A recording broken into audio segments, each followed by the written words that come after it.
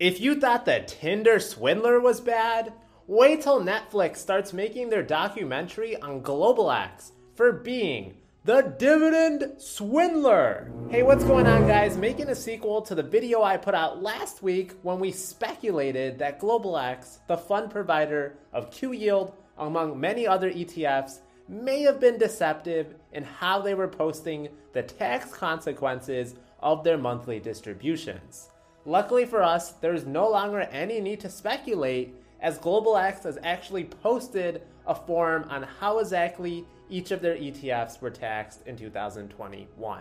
So I'm going to break that down for you. Just make sure you hit that like button for the algorithm and are subscribed for more updates. Also, just because you might be a big fan of QYLD, that doesn't mean I'm not going to be sharing news that goes against this ETF. I am not GlobalX, and part of being a good investor is hearing both the positive and negative news, because last I checked, facts don't care about your feelings. Okay, so when we go to GlobalX's website and go all the way to the bottom, we can see something here called the supplemental tax information. We can see here that they released their full year end tax supplement for all 2021 GlobalX distributions right here. I know this might be a little bit hard to read, but according to them, this is to provide necessary information to financial advisors and brokerage firms to properly classify distributions in calendar year 2021 on IRS Form 1099. So this is going to be our little treasure map. It's going to give us all the answers that we need about how QYield was taxed. And here we are. When we go down to QYield, we can see in column 14, the amount that was ROC in 2021 was a whole $0.00. And the amount that was total ordinary dividends was $2.85, which is actually exactly how much they distributed in dividends last year. Ordinary dividends get taxed the same way as ordinary income, so it's going to be at my highest income tax bracket.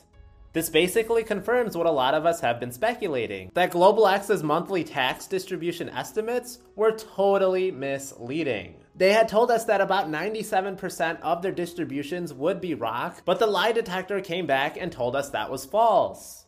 By putting a disclaimer at the end of these monthly estimates, GlobalX is trying to absolve itself of any blame. Kind of like how when a celebrity pumps up a cryptocurrency that sponsors them, and then they just add in at the end that this is not financial advice to try and avoid any liability. Based on a few comments on my last video, I think people might be a little misguided on what the QYield community is angry about.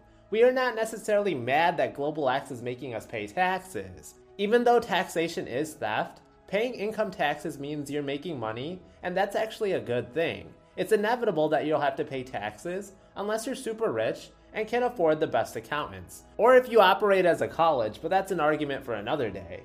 People are mad because GlobalX was deceptive in how their distributions would be taxed. Their monthly estimates that they put out were nowhere close to how much in taxes investors would actually have to pay.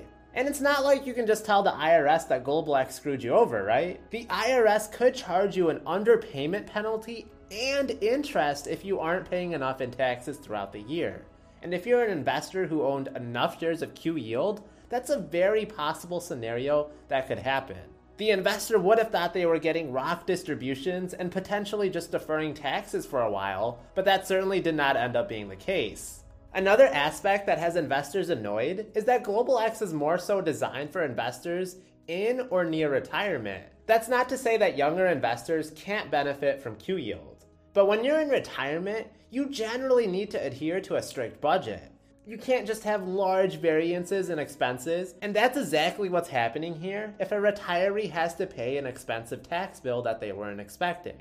I know you would be mad if you went to a restaurant with your family, you looked at the menu, ordered food, and then later they tell you the menu was actually just an estimate on how much the food really cost. It's really going to cost you 5x what you thought it would be. You would be mad, you should be mad, and you should be asking questions. Just going with the status quo is how people send hundreds of thousands of dollars to people that they met on a dating app that they barely know, and how people fall for Ponzi schemes. I don't care how many babies they said they want to make with you. What's next? Is GlobalX going to say that their enemies are after them and they're going to start making us pay them 10 to 12% returns every year?